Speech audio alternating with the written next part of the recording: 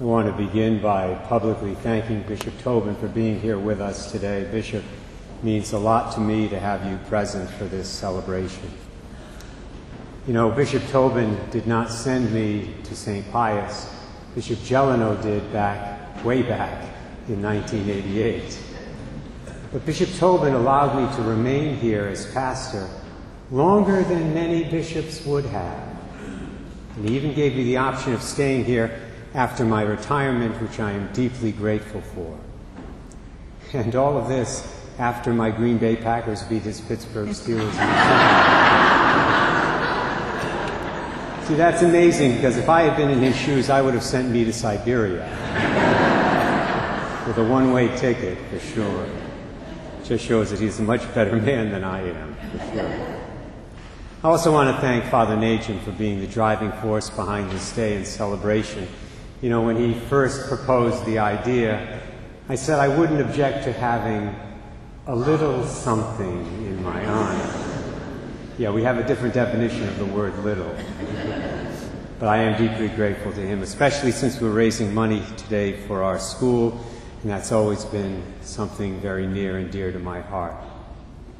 I also want to thank the members of the committee who did all the work behind the scenes for this day, and anybody else who helped in any way, like our choir, the Knights of Columbus, etc. I don't know who you all are, but God knows.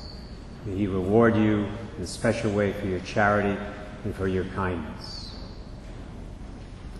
A couple of weeks ago, I came across an old video in my archives, a video that I had taped off the local cable channel way back in 1990, less than 2 years after I had come to St. Pius.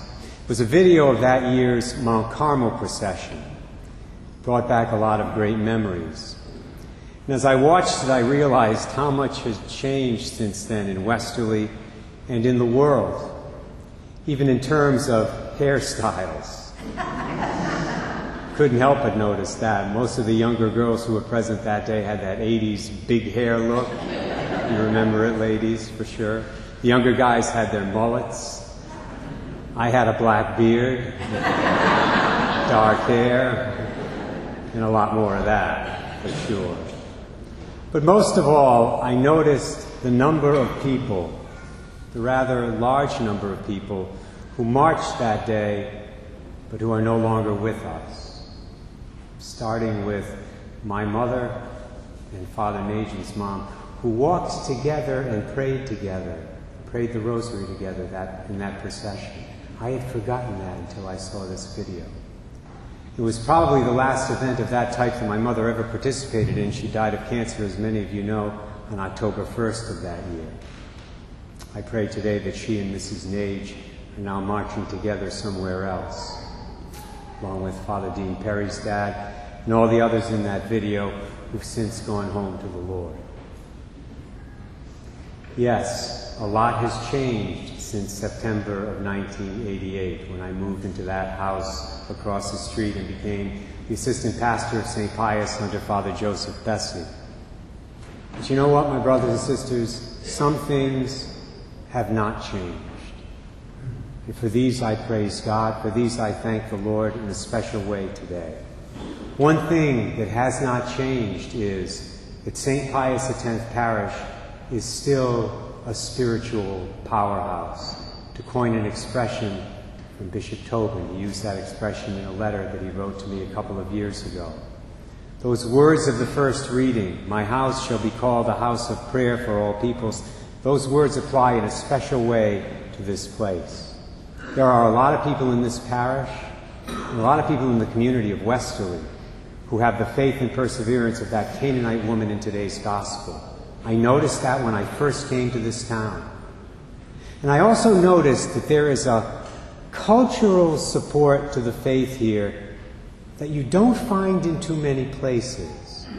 I'm still amazed, for example, at how many people drive by this church every day and make the sign of the cross on their foreheads, or bless themselves as they go by. I see it all the time. You don't observe that kind of behavior in most places. Even many of the unchurched and disconnected people here often have a remnant of the faith that they cling to, even if it's just a brown scapular that they got at the Mount Carmel procession one year and now have hanging on the rearview mirror of their car. A couple of weeks ago, I gave a retreat on spiritual fatherhood to the seminarians of the Diocese of Springfield. And in one of my talks, I made note of the fact that every parish has what I would call a core. The core is made up of those people who really love God, who are serious about the faith, who love the church, and who want to be nourished with the truth of the gospel. They're hungry for it. Every parish has a core. But not every parish has a core that's as large and diverse as this one has. And it's been that way for a long time. That has not changed.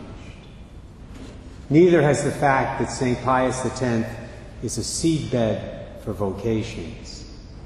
In the last 25 years, we've been blessed to have many young people and some not so young people from our community say yes to Jesus' call to serve him in the priesthood, the diaconate, and religious life. It's been an incredible grace from God. And the grace continues, I'm happy to say. We have a number of young people right now who are discerning the call, in addition to Joe Broder and Zach Sexton, who are currently in formation. And I praise God for that. It's been an amazing thing, to say the least. You know, some people, I'm sure, think that I pressure young people into these vocations. I can assure you, I do not. In fact, the truth of the matter is, I don't even discuss the subject with them, unless they bring it up, unless they want to talk about it. My philosophy for ministering to young people is very simple, and always has been. Number one, you help them to meet and experience Jesus Christ in a personal way. Number two, you teach them the truth of the gospel. You teach it with clarity, you teach it with conviction, you don't water it down. Number three, you teach them the most important thing in this life is for them to do the will of God, whatever that is. And number four, you try to be a good example to them. And even if you're a very poor, imperfect example like I am, in most cases those young people are going to figure things out for themselves. They'll come to see that Jesus Christ is worth investing your life in. And they'll hear the call without any prompting from me or anybody else. And then they'll get the support they need from the people of our parish and our school. And that's so necessary, that's so important. You know, you tell the people of St. Pius that you're thinking of being a priest or religious, and most of the people here are genuinely happy for you. They really are. That's not true everywhere. That's not true in every community. This is a nurturing environment for vocations, which is why our summer seminarians always come back to visit us. I used to tell them that when they would leave. Well, Father, I'm done with my 10 weeks. Oh, you'll be back. And then they call me, Father Ray, I got a week off. Can I come down for an overnight there and go to Mass in the morning and breakfast and all that? Sure, no problem.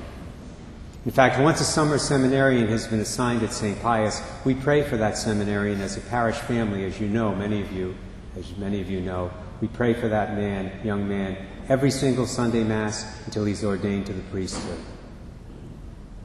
They appreciate that. I want to conclude my homily today by making it clear that I haven't said all that can be said, simply because there's far too much to say. I could talk, for example, about the wisdom I learned here in this parish in the last 29 years from great priests like Father Bessie and Monsignor Jack Struck, who was like a spiritual father to me at a very important time in my tenure here. I learned there are many great men and women who work for the parish and for the school. I could talk about them.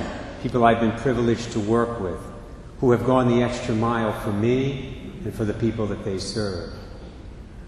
I could talk about the incredible charity of the people here at St. Pius, how this is a community that takes the corporal works of mercy very seriously. I could talk about how, whenever I've asked for money for something that we've needed, I've gotten it. And then some. It's been 29 years of great graces and great blessings. Have there been tough times? Yeah, a lot of them. Have there been tragic moments? Yes, unfortunately, especially the tragic deaths of some young people.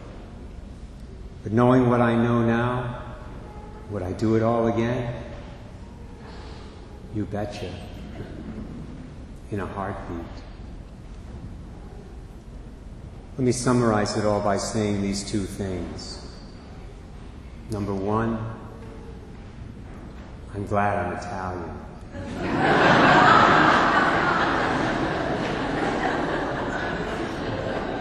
I really am. Number two, I'm really glad I was young in 1988. And I say those two things because they told me at the time that Bishop Jeleno wanted a young Italian priest down in Westerly at St. Pius to replace Father Frank Santilli. And they said, you, Father Ray, fit the bill. I've been greatly blessed to be part of what Almighty God has done here in the last 3 decades, and I am thrilled and I am very grateful that now, in my quote-unquote retirement, I can still be part of it. God bless you all.